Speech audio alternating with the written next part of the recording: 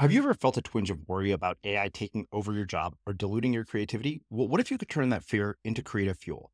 We've just published an amazing new ebook called The 4 Keys to Success in an AI World, and this is more than just a guide. It's a deep exploration into the human skills that AI can't touch, the skills that are essential for standing out and thriving, no matter how much technology evolves. We're talking about real differentiators here, like creativity, emotional intelligence, critical thinking, and much more. Inside, you'll find actionable insights and strategies to develop these skills, whether you're a creative person, a business person, or just simply someone who loves personal development. This isn't a story about tech taking over. It's a story of human creativity thriving alongside AI. Picture this, AI as your creative co-pilot, not just as a tool, but a collaborator that enhances your unique human skills. The 4 Keys ebook will show you exactly how to do that and view AI in a new way that empowers you instead of overshadows you. Transform your creative potential today. Head over to unmistakablecreative.com/4keys. Use the number 4, KEYS. That's unmistakablecreative.com/4keys and download your free copy. I remember the first guy that I taught, he walked into this studio and very shy and very nervous. And I was also nervous going like, did someone just pay me to teach him how to dance? What the hell? Do not let him on that this is potentially a scam. Like, there's no way he's paying me to teach him how to dance, but whatever, let's roll with this. And he told me his story. He said, so obviously I don't know how to dance. Also on top of that, I'm gay. And so everyone expects me to know how to dance. They think I'm a fantastic dancer. And he went, that is so far from the truth. I need so many shots of booze in order to like not, get lost in my thoughts, to not feel embarrassed because I know I'm embarrassed myself, to not know that people are staring, wondering why can't this gay man dance? And for the first, half hour of the lesson, he was staring down at his feet. Like his whole body was basically in that of shame, just like shoulders caved in, head down, arms crossed, as if he was literally guarding himself from being attacked. And he started learning a few basic moves, like very simple moves, and it started to feel good. And once he got the moves, then he started doing it to the beat. And he noticed that. He's like, okay, cool, it's going to the beat. And then his shoulders relaxed, his arms relaxed. And I remember he looked up at the mirror in front of him, and then he smirked. He smiled and went, what's up? He went, oh, I think I'm beginning to learn how to dance. I think I can dance. I went, damn straight you can dance. I'm Srini Rao, and this is the Unmistakable Creative Podcast, where you get a window into the stories and insights of the most innovative and creative minds who've started movements, built thriving businesses, written best-selling books, and created insanely interesting art.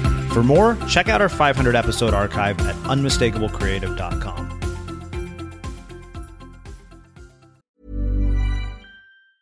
This Mother's Day, celebrate the extraordinary women in your life with a heartfelt gift from Blue Nile. Whether it's for your mom, a mother figure, or yourself as a mom, find that perfect piece to express your love and appreciation. Explore Blue Nile's exquisite pearls and mesmerizing gemstones that she's sure to love. Enjoy fast shipping options like guaranteed free shipping and returns. Make this Mother's Day unforgettable with a piece from Blue Nile. Right now, get up to 50% off at BlueNile.com. That's BlueNile.com. I'm Sandra, and I'm just the professional your small business was looking for. But you didn't hire me because you didn't use LinkedIn Jobs. LinkedIn has professionals you can't find anywhere else, including those who aren't actively looking for a new job, but might be open to the perfect role, like me.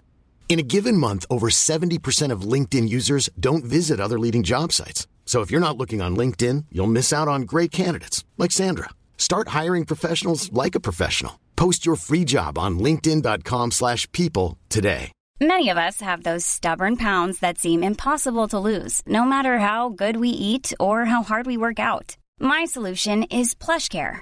PlushCare is a leading telehealth provider with doctors who are there for you day and night to partner with you in your weight loss journey. They can prescribe FDA-approved weight loss medications like Wegovy and Zepbound for those who qualify. Plus, they accept most insurance plans. To get started, visit plushcare.com/weight loss. That's plushcare.com/weight loss.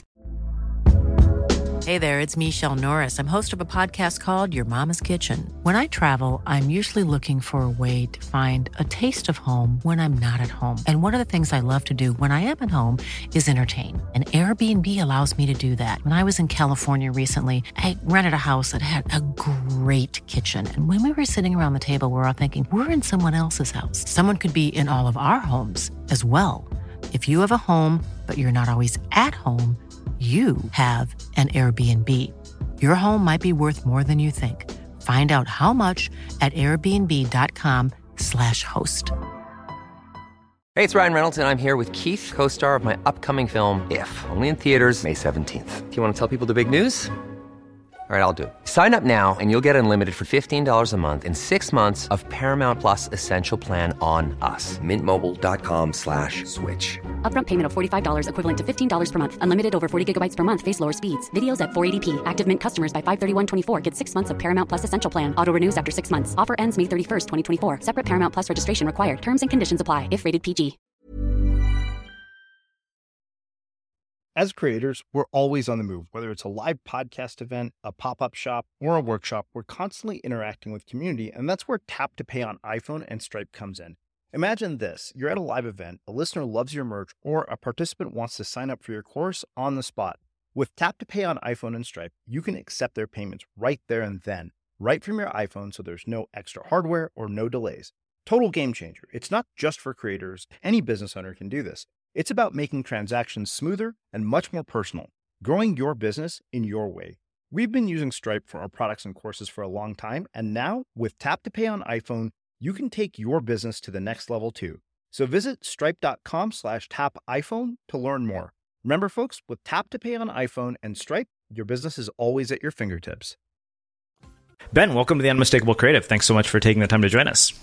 Thanks for having me, Srini. Yeah, it is my pleasure to have you here. So, I came across your story actually by way of one of our listeners who somehow found a TED Talk that you did about dancing and using dancing as a way to build confidence. And I looked at it and, I get a lot of things sent to me, but for some reason I couldn't stop watching this TED Talk. It just made me laugh. I was like, okay, this is just a really cool story. But before we get there, I want to start with, a question that I've been known to start with, and that is, what do you think it is, from early childhood, like an experience, a memory, or something that planted the seed in your mind for what you eventually ended up doing with your life and your work? The first memory that pops into mind is 4th grade Catholic school in Brooklyn. Wasn't raised Catholic, but my family thought that, Catholic school, good education. So I went there, and for recess, all the guys would normally be playing sports. They'd be playing football, basketball, something along those lines. And instead, with my little posse of 2 other kids, Jonathan and Ethan, we'd be playing pretend. We would be acting out scenes and whatnot. Superheroes, Spider-Man, Batman, etc. And that was pure bliss for me. And I just remember from that point onwards in long car rides, because we often took cross-country trips, I would have my Discman, my Sony Discman, and I listened to songs in there, and I'd always imagine action scenes.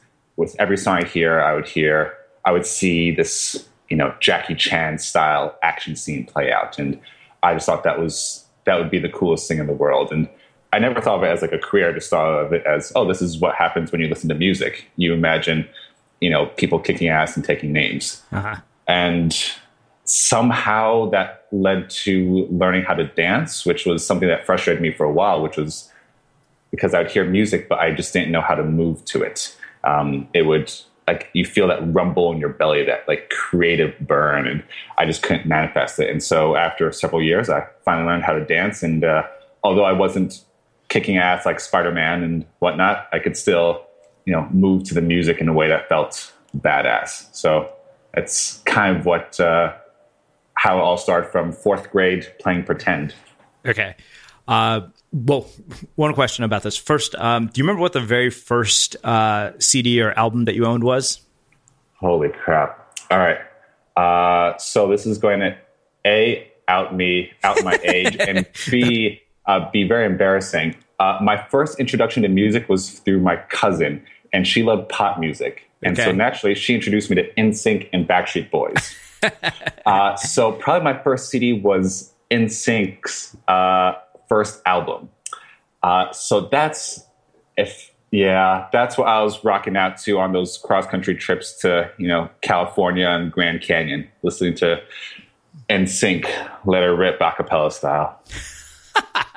There we go. Also people who dance. So not a strange coincidence or not. Yes, they can dance. Justin Timberlake, that man can move.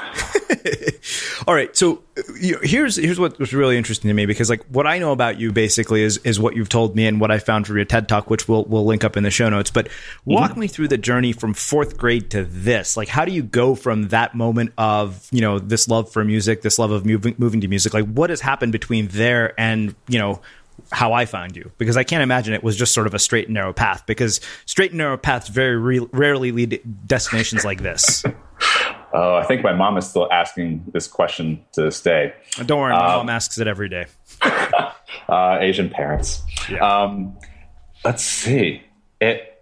Honestly, I was on the straight and narrow, like Asian path. I had all the good grades. I thought I would go to medical school.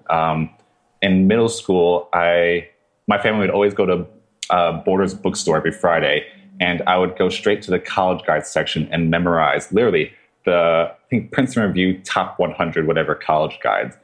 So I was like on that path for a while, and by the time I got to college, I was a little sick of academia, and so I started taking these classes just for fun. And two of those classes included breakdancing and circus, and so I tried them out and thought this was kind of fun, and spent more time doing this stuff than actually attending class. And by my senior year, I was going to class maybe like once a week, twice a week. Mom, if you're listening to this, I love you. I swear I was studying hard.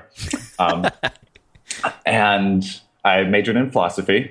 And by the time I graduated, I thought, I have no idea what I'm doing. And so a friend that taught me the basics of gymnastics and invited me to, she introduced me to circus. She said, hey, I'm living in Seattle right now and doing circus stuff. You want to come out here and do circus? And so naturally, as a philosophy major, I wasn't going to be doing anything else. So I thought, why the hell not? I'll do some circus stuff for a summer just for fun.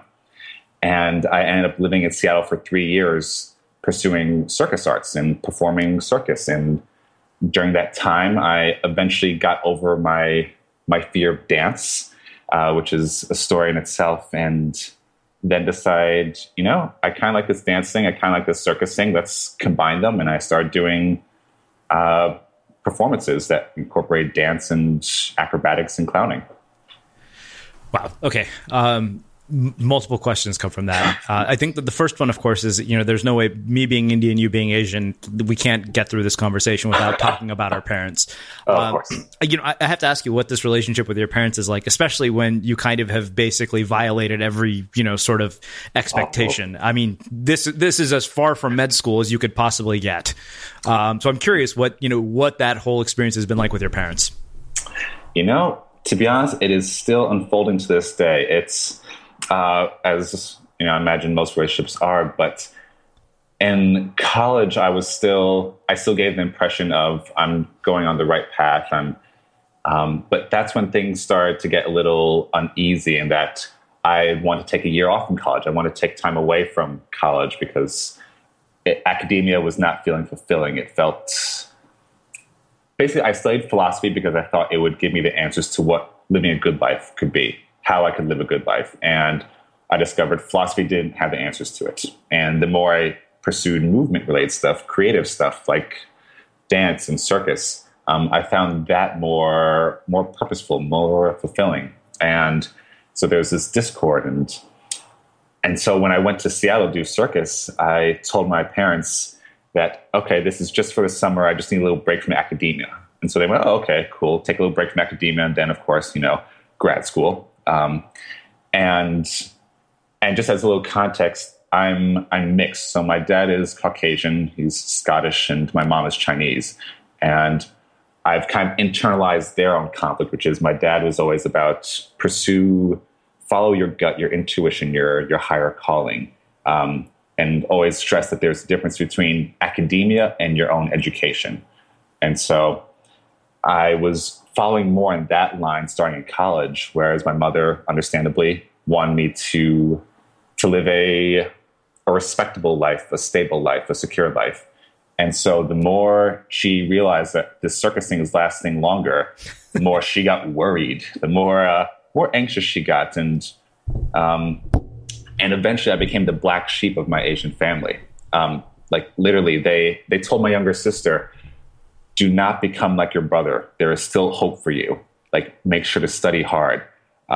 So in no uncertain terms, I was the outcast, the one that did circus and dated questionable circus women. Yeah. And even till now, it's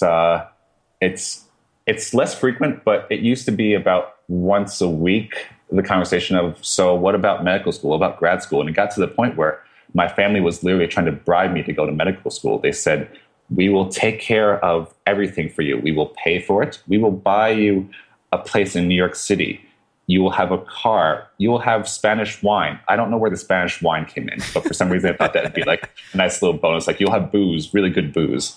But they were literally trying to bribe me to go back to medical school. And at first I was really pissed, like so annoyed. Like, why would you insist on this? But from their perspective, it makes sense. They came over to the U.S. during the Vietnam War. When they came to the U.S., they were looked down upon. They were not respected. And so in their mind, they do not want me to have lowly work that someone could look down upon, someone could think less of, and that I would have a stable life that can provide for a future family. So it makes sense, but it took me a while to be calm with that. At first I went, why won't you let me do circus? I love circus. Circus is great. And the women are gorgeous. I mean, circus is fulfilling creatively. So, yeah, and it's still a conversation to this day, but less intense. You probably have a pretty good shot at getting into med school, given your unusual background. Maybe, if I wanted that, yeah. Yeah. Well, I have to ask about the circus because, I think for most of us, like, we hear the word circus and, what comes to our mind is things like Ringling Brothers, like elephants and all the things that we've seen on TV or experienced growing up as kids.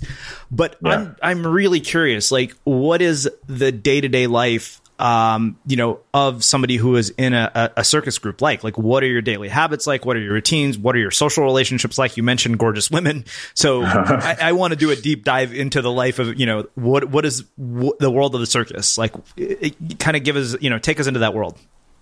Yeah. So I moved to Seattle to work at a circus school since I never grew up doing gymnastics, but in college I took a few classes and turned out I had a slight aptitude for this sort of stuff. And so went to Seattle to teach and then eventually to train to be a full-time circus artist. And so I was both teaching and performing on the side. And so the teaching part was it's like a normal job, but my office happened to be 3 large warehouses with colorful, bouncy objects all over the place. And when I say hello to my coworkers, they happen to be standing on each other's heads. And so like slightly different coworkers than normal. And the part that sticks out the most in my mind was the community. It is, for the most part, circus communities, you walk in and their first thing they say to you is like, hey, you want to come play with us? Like there's room for everyone. There is a specialty for everyone. There is space. It's not like ballet where there's a certain body type or other sports where you need certain, predisposed advantages. In circuses, there are people there that, let's see, a couple that they were medical researchers and then decide, we want to be duo trapeze artists. And so they left that all behind and in their late 20s, early 30s decided to pursue that. And so they were some of the people I hung out with. And it is just an extremely welcoming, playful, creative community, which is probably why I stayed in Seattle for so long, is that you walk in and it's a version of Cheers. Everyone knows your name and they're fun, playful, loving. And when you perform, you get to feel like a rock star. And so I think that's, at least that's what kept me for a while, the community and getting an opportunity to shine, feel like you're seen. And as for daily habits, I wish I could say it was, a very elite, intense thing, but circus folk, nah, not really.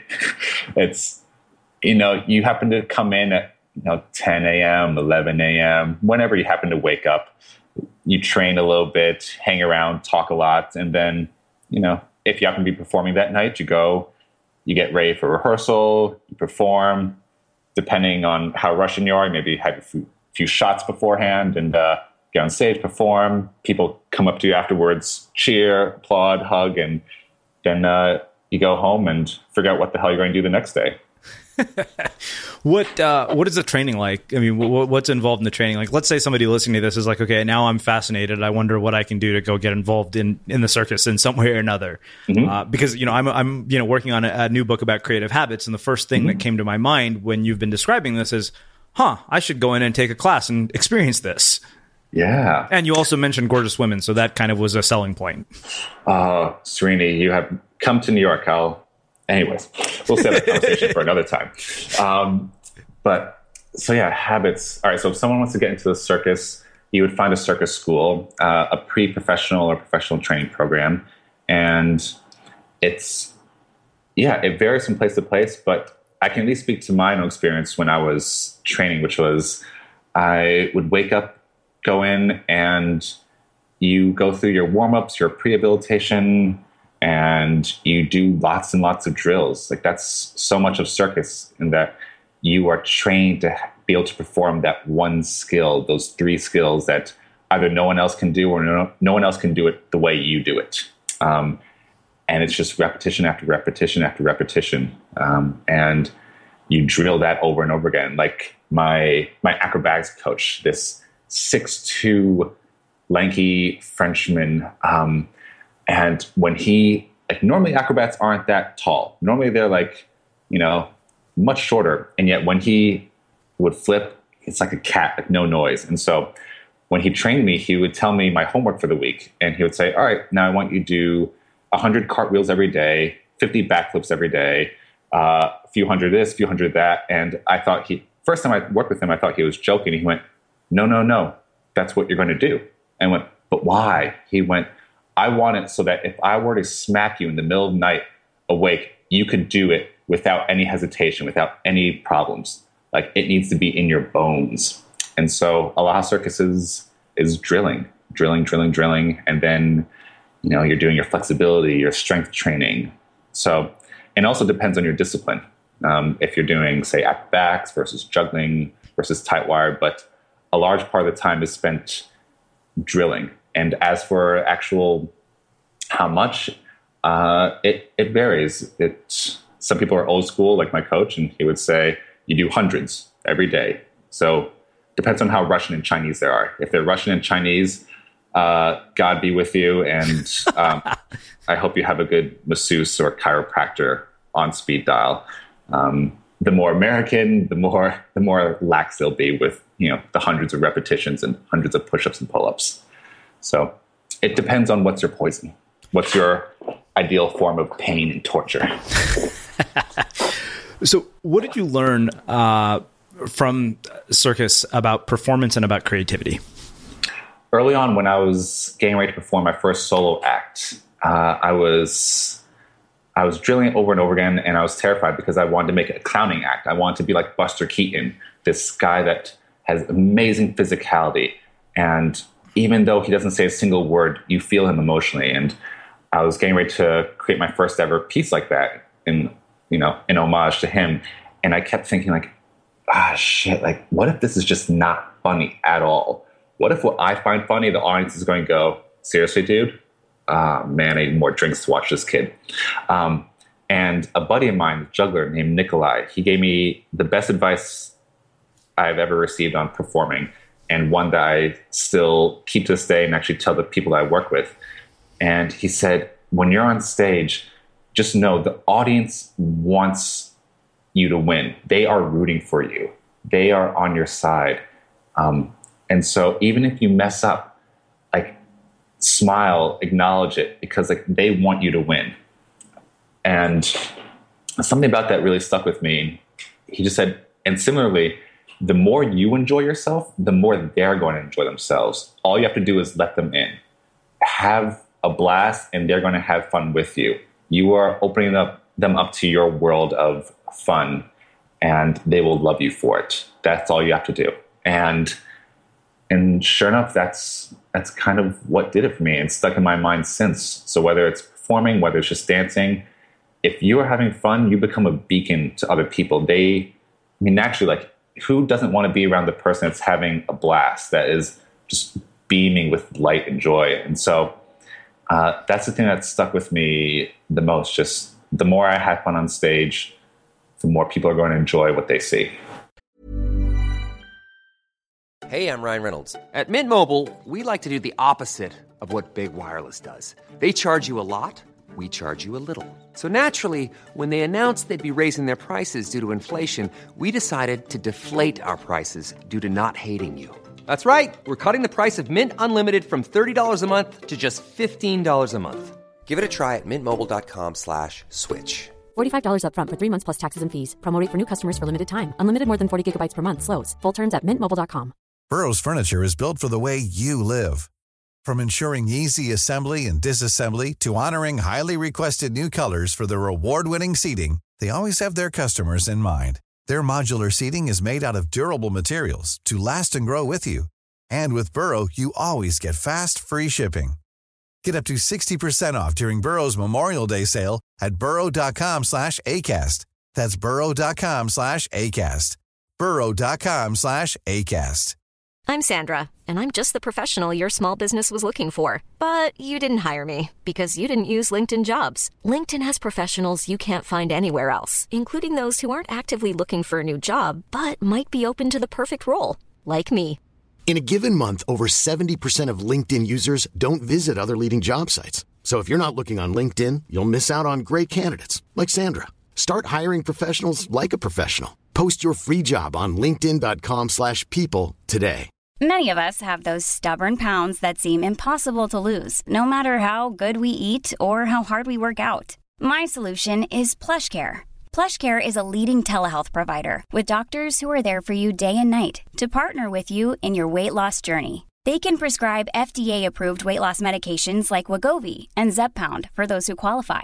Plus, they accept most insurance plans. To get started, visit plushcare.com/weightloss. That's plushcare.com/weightloss. Quality sleep is essential. That's why the Sleep Number Smart Bed is designed for your ever-evolving sleep needs. Need a bed that's firmer or softer on either side? Helps you sleep at a comfortable temperature? Sleep Number Smart Beds let you individualize your comfort, so you sleep better together. J.D. Power ranks Sleep Number #1 in customer satisfaction with mattresses purchased in-store. And now, save 50% on the Sleep Number Limited Edition Smart Bed for a limited time. For J.D. Power 2023 award information, visit jdpower.com/awards. Only at a Sleep Number store or sleepnumber.com. Hey there, it's Michelle Norris. I'm host of a podcast called Your Mama's Kitchen. When I travel, I'm usually looking for a way to find a taste of home when I'm not at home. And one of the things I love to do when I am at home is entertain. And Airbnb allows me to do that. When I was in California recently, I rented a house that had a great kitchen. And when we were sitting around the table, we were all thinking, we're in someone else's house. Someone could be in all of our homes as well. If you have a home, but you're not always at home, you have an Airbnb. Your home might be worth more than you think. Find out how much at airbnb.com/host. It's funny. I think of that, from the lens of public speaking as well as even doing interviews, and I kind of feel the same way about it.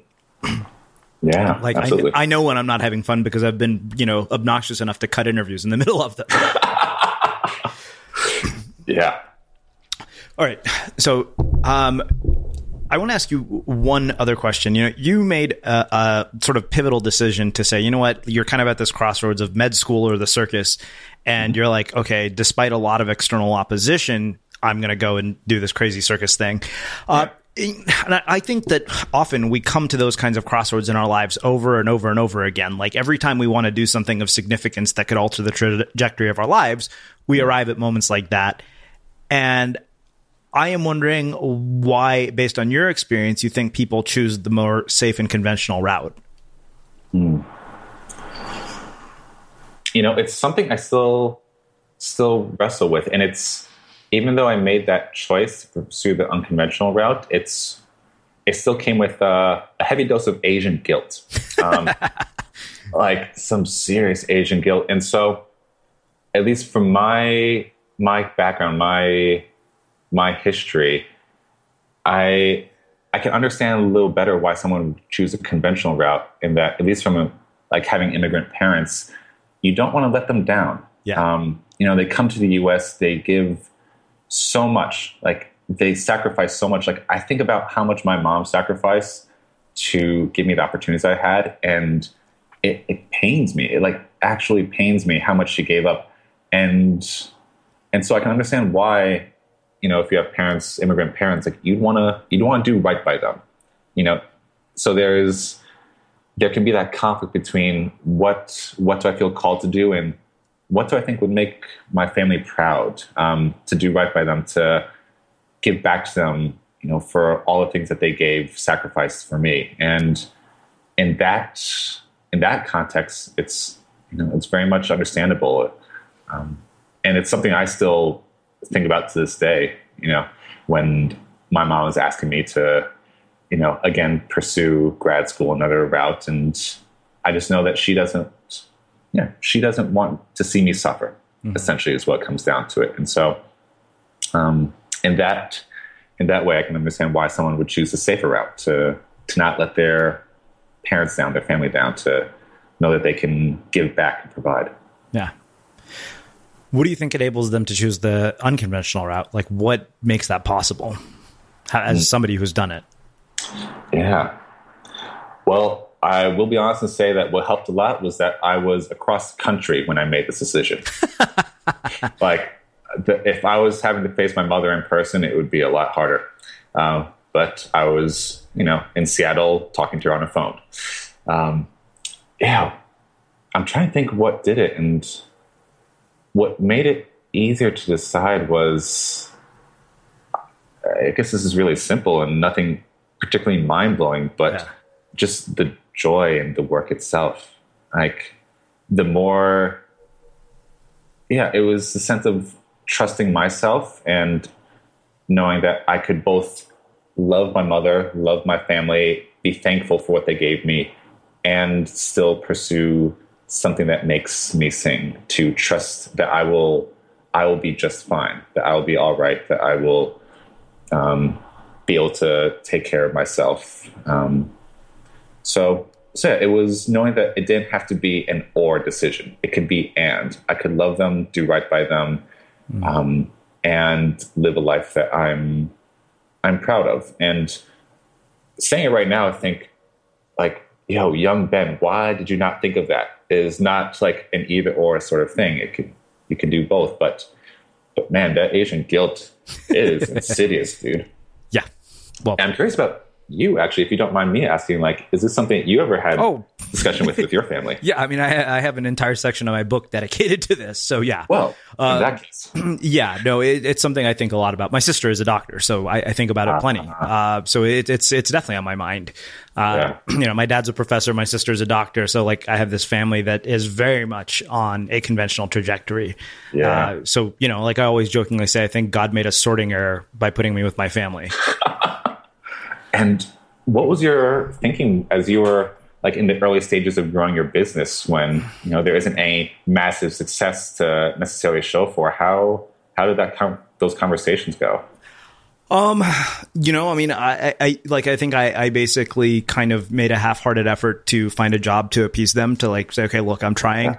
And then, of course, my trying didn't lead anywhere. So it was conveniently my trying didn't lead anywhere. So it was okay, look, I've been to all these interviews. Nobody's hiring me. Why am I doing this? This makes no sense. So, it was one of those things where I was this is just stupid. It was one of those things where I'm trust me, I know what I'm doing here, even though it will be completely misunderstood. You guys will not be able to make sense of it, but it will work. And it's taken a really long time, which is one of those things that it does.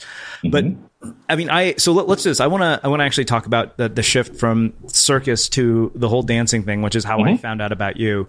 What sparked the interest in that, like to make that shift? And then I want to actually start talking about the work you do and like what kind of impact this is, because what drew me into that TED Talk was, one, I always felt that I can't dance. And so I was like, okay, because I remember you saying something like that. I related to that in that moment. I was like, God, I wonder like what an idiot I look like on the dance floor, unless I've had a few drinks. So I was like, okay, I definitely have to talk to this guy. But let's start with kind of the shift from circus to doing what you do now. Like, where did that start and how did it start? Yeah, it started about when I left Seattle to move to Montreal, which is circus mecca of the world. That's where Cirque du Soleil is located. That is where one of the top circus schools in the world is located. And I decided I wanted to move there and really surround myself with the best of the best, the top people of the world, to soak it all in. And I found myself completely miserable, injured, bedridden, because I couldn't move my neck anywhere without pain because of some dumb trick I was trying to pull. And I was noticing all these people that were at the top of their game and seeing, wow, I actually don't want to live this lifestyle where they are dependent on so many other people to be paid. There's so much outside of their control, and they aren't necessarily doing the art that they want to be doing. They are doing what is in demand, what the show needs, and they don't really get to see their friends and family that often. And that, on top of being injured all the time, I am so tired of being injured at all times. Like, I feel like an old man at this point. And so I thought about different options, and I thought, all right, what if I try and, create a business? Said every young know-it-all kid. And I decided, all right, I'm going to move back to New York City and pursue entrepreneurship. I don't know how to spell it. I don't really know what it means, but I'm going to pursue it. And so I moved back to New York, and I was at a bar with various other aspiring budding entrepreneurs, and I was trying to go over some ideas for different things I can do. And jokingly, I said, oh, what if I help men get laid through teaching them how to dance? I thought that'd be funny. And then both the men and women said yes, very sternly, very seriously. They went, yes, you should. And I went, huh, all right. And so I decided to test it out. And I thought at this point, it's such a brilliant idea. Everyone loves it. I will create a workshop and people will come flooding to me. I will build it and they will come. And as you probably already know, that shit doesn't happen. Oh my God. And so it took a few attempts, but eventually I discovered that yes, it is, a decent idea with a market of men that could use this. And also that with some work, a lot of work and learning how to market and sell, that it can be profitable. And it just felt like a nice way to overlap my artistic desires, creative desires, and also being able to, for the first time ever, create income on my own terms. And so that's kind of how it began. Okay. Tell me about your first experience of teaching somebody how to dance. I mean, of course, that premise of, I'm going to teach men how to dance so they can get laid. I was like, that is like I said, I mean, what drew me into the story, I was like, wow, this is really unmistakable. Like, there's something really special about this. And, it wasn't sleazy in any way at all, but I loved the TED Talk so much. And, it was, like I said, recommended by one of our listeners. Tell me about the first experience of teaching somebody to go through this and kind of talk to me about the before and after of a person who's gone through this experience with you. That's what I'm really interested in. So I remember the first guy that I taught, he walked into this studio and very shy, and very nervous. And I was also nervous, going like, did someone just pay me to teach him how to dance? What the hell? Do not let him on that this is potentially a scam. Like, there's no way he's paying me to teach him how to dance, but whatever, let's roll with this. And he told me his story. He said, so obviously I don't know how to dance. Also, on top of that, I'm gay. And so everyone expects me to know how to dance. They think I'm a fantastic dancer. And he went, that is so far from the truth. I need so many shots of booze in order to like not, get lost in my thoughts, to not feel embarrassed because I know I'm embarrassed myself, to not know that people are staring, wondering why can't this gay man dance. And for the first, half hour of the lesson, he was staring down at his feet. Like his whole body was basically in that of shame, just like shoulders caved in, head down, arms crossed, as if he was literally guarding himself from being attacked. And he started learning a few basic moves, like very simple moves, and it started to feel good. And once he got the moves and he started doing it to the beat, and he noticed that, he's like, okay, cool, it's going to the beat. And then his shoulders relaxed, his arms relaxed. And I remember he looked up at the mirror in front of him, and then he smirked. He smiled and went, what's up? He went, oh, I think I'm beginning to learn how to dance. I think I can dance. I went, damn straight you can dance. And it was that look of going from shame to just the faint flickers of pride, just like the beginning embers of pride, just like, oh, look at you, you handsome devil. Yeah, you can dance. It was that look on his face. And that was just my favorite moment, that look of him going, yeah, I got this. I can move. I can feel good moving and look good moving at the same time. And that was thankfully my first experience teaching a guy to dance. That was awesome. Like I had this scene in my mind of like, if you've seen the movie Hitch where, you know what I'm talking about. Like, that was my first dance lesson, actually. Yeah. Okay.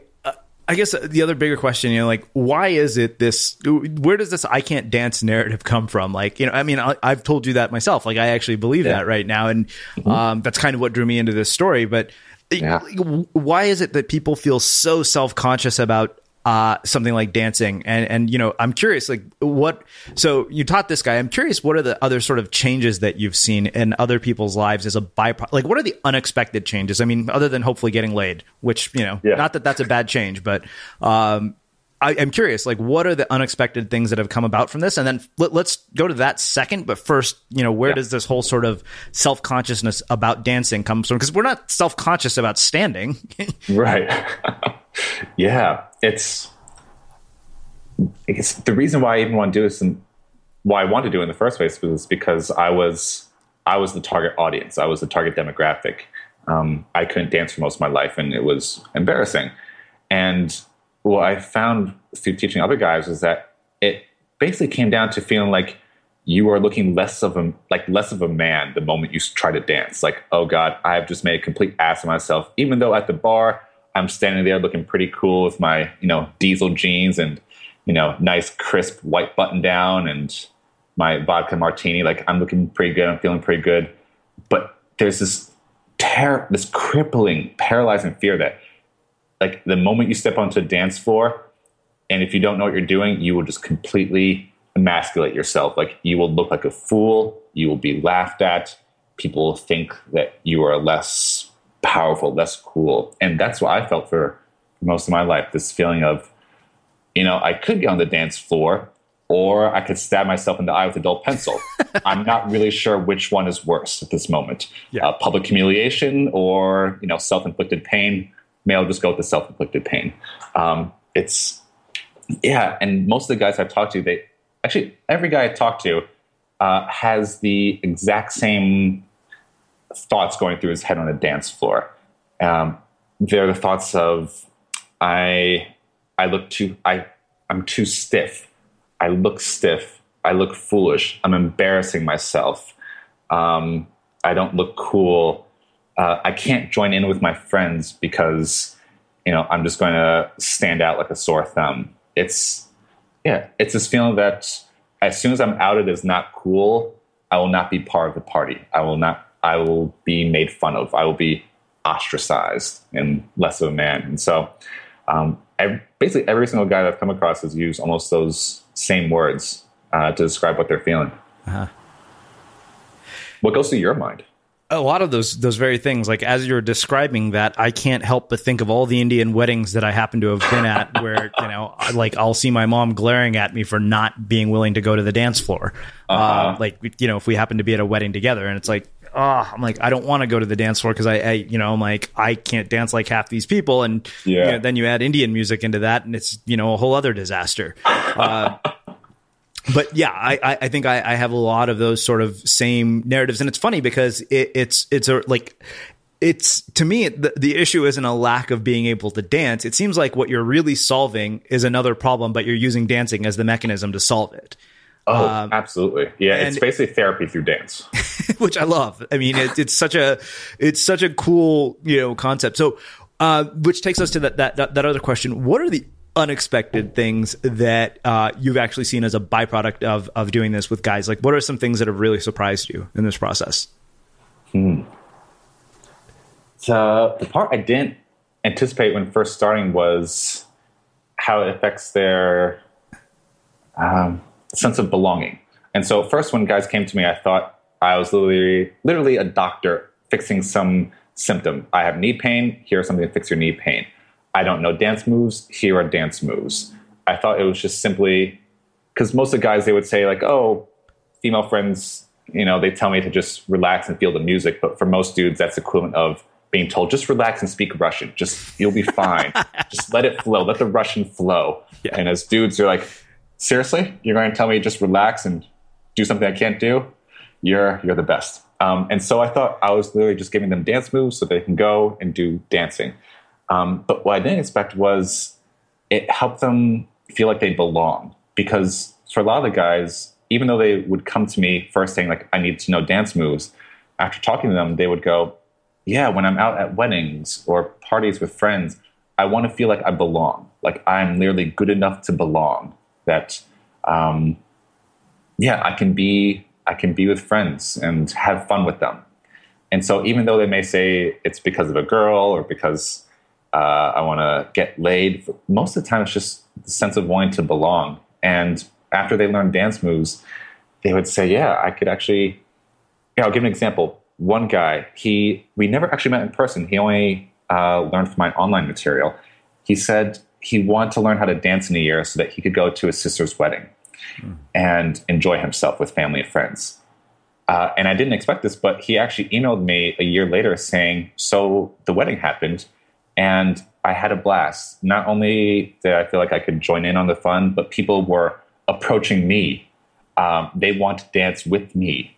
And they were commenting on how much fun it was to dance with me. And so that was the biggest surprise, the sense that guys felt like they belonged. And I mean, hell, we all want to feel like we're good enough to belong. Yeah. Wow. So have you had guys who've ended up in relationships as a byproduct of their learning to dance? I've had guys that have had some fun rated R experiences. Okay. As a result, I'll leave it at that. But I've had guys email me going, yes, or text me going, so this just happened and these women approached me. And at that point, the radio silence I take as a good thing. After they tell me that, so-and-so approached them and they met so-and-so. After that, the few guys I've checked up with, they went, yeah, it went well. So I'm like, all right, cool, say no more. You're good to go. Wow. That's really cool. All right.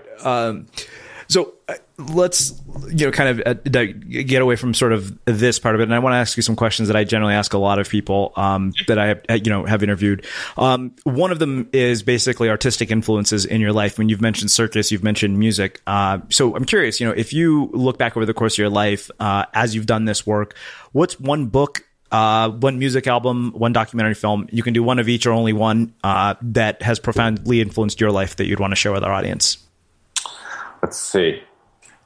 First would be Hitch, just because literally that was my first ever dance lesson. I was getting ready for prom, which again gives my age away. And I wanted to learn how to dance. And so I literally watched that dance scene, Will Smith teaching, I don't remember his name, Kevin something. Yeah.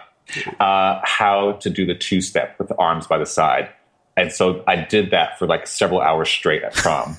It was the starting point. So there's that. There's, what else is there? Book. One book I give out to most of my guys is The Charisma Myth by Olivia Fox Cabane. Uh-huh.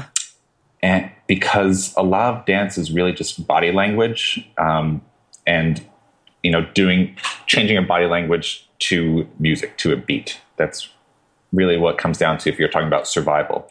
And so I gave him that book because it's the way it's laid out in that book. It's not, charisma is something that you add on, like layer upon layer. Like, all right, Brad Pitt does this with his arms and Will Smith does this with his legs. Most of the book is spent on what do you need to do to get out of your own way so that you can become the most charismatic version of yourself. And that's what I end up spending a lot of time with guys doing, which is like, let's just take away the things that are getting in your way from enjoying the music, because odds are there are going to be some songs that you really enjoy. And so let's remove those barriers. And the book is the same thing. Let's remove the barriers that keep you from being the most badass, sexy, charismatic version of you. So that's book. Music, it's hard to say. Yeah. Maybe NSYNC, just because, it's what got me going. One other question about the dancing piece. What's been the response from women to the work that you do? I'm very curious. I'm guessing you've gotten to talk, not just women in terms of how they respond to the guys, but responded to your work in general. Surprisingly positive. At first, when I thought, I was a little embarrassed to even mention it to women. I thought I'd get these looks of like, who do you think you are? Or, but you're one of those pickup artists, aren't you? And I'd get smacked across the face. Yeah. But it's been really positive. Most times they'd say, actually, there's some guy, I need to introduce you to most of my male friends. But I don't want to be like a door-to-door, I don't want to be like thrust upon men like, you need this. But yeah, most of the women have been really enthusiastic, saying more men need to get funky on the dance floor. And I wish they knew that it really doesn't take all that much for us to have fun dancing with other guys, since most guys are concerned with what moves they're doing. And that is so far from the truth of what makes for a fun dance partner for women. Wow. Yeah. All right. So I have one last question for you, which is how we finish all our interviews at the Unmistakable Creative. What do you think it is that makes somebody or something unmistakable? Unmistakable. I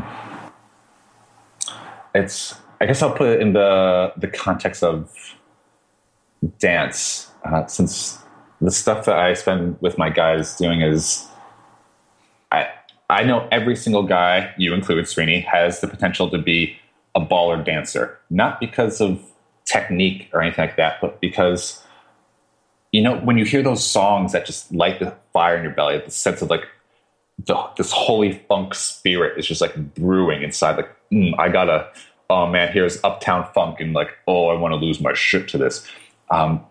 Whenever you allow yourself to, even for a second, just let loose, let go of control for a little bit, it is absolutely stunning and beautiful, because it's you. You are sharing a piece of you. And so the people I find unmistakably creative, the dancers that I find creative, are the ones that bleed in front of others, and not bleed in a bad way, but rather they allow themselves to be seen in the most raw form, even if there isn't good technique, even if it's off the beat, even if it looks weird, whatever it is, they are showing themselves. And to me, that just looks divine.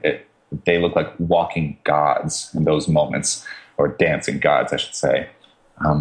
And to me, I find that just unmistakably creative. Like, you cannot help but watch and see someone glowing like that. Well, this has just been awesome. This has been one of my favorite interviews we've done this year. It's just really cool. I'm so glad one of our listeners put your work on my radar. So where can people learn more about what you do? They can go to mrbenweston.com if they want to meet with me in New York City, or dancefloorarsenal.com. Those are my two online homes. Very cool. And for everybody listening, we will wrap the show with that. Thank you for listening to this episode of the Unmistakable Creative Podcast. While you were listening, were there any moments you found fascinating, inspiring, instructive, maybe even heartwarming? Can you think of anyone, a friend or a family member who would appreciate this moment? If so, take a second and share today's episode with that one person, because good ideas and messages are meant to be shared. Planning for your next trip? Elevate your travel style with Quince. Quince has all the jet-setting essentials you'll want for your next getaway, like European linen, premium luggage options, buttery soft Italian leather bags, and so much more. And is all priced at 50 to 80% less than similar brands. Plus, Quince only works with factories that use safe and ethical manufacturing practices. Pack your bags with high-quality essentials you'll be wearing for vacations to come with Quince. Go to quince.com/pack for free shipping and 365-day returns. Mom deserves the best, and there's no better place to shop for Mother's Day than Whole Foods Market. They're your destination for unbeatable savings, from premium gifts to show-stopping flowers and irresistible desserts. Start by saving 33% with Prime on all body care and candles. Then get a 15-stem bunch of tulips for just $9.99 each with Prime. Round out Mom's menu with festive rosé, irresistible berry chantilly cake, and more special treats. Come celebrate Mother's Day at Whole Foods Market. Imagine the softest sheets you've ever felt. Now imagine them getting even softer over time. That's what you'll feel with Boll & Branch's organic cotton sheets. In a recent customer survey, 96% replied that Boll & Branch sheets get softer with every wash. Start getting your best night's sleep in these sheets that get softer and softer for years to come. Try their sheets with a 30-night guarantee. Plus, get 15% off your first order at bollandbranch.com. Code BUTTERY. Exclusions apply. See site for details. Have you ever felt a twinge of worry about AI taking over your job or diluting your creativity? Well, what if you could turn that fear into creative fuel? We've just published an amazing new ebook called The 4 Keys to Success in an AI World, and this is more than just a guide. It's a deep exploration into the human skills that AI can't touch, the skills that are essential for standing out and thriving, no matter how much technology evolves.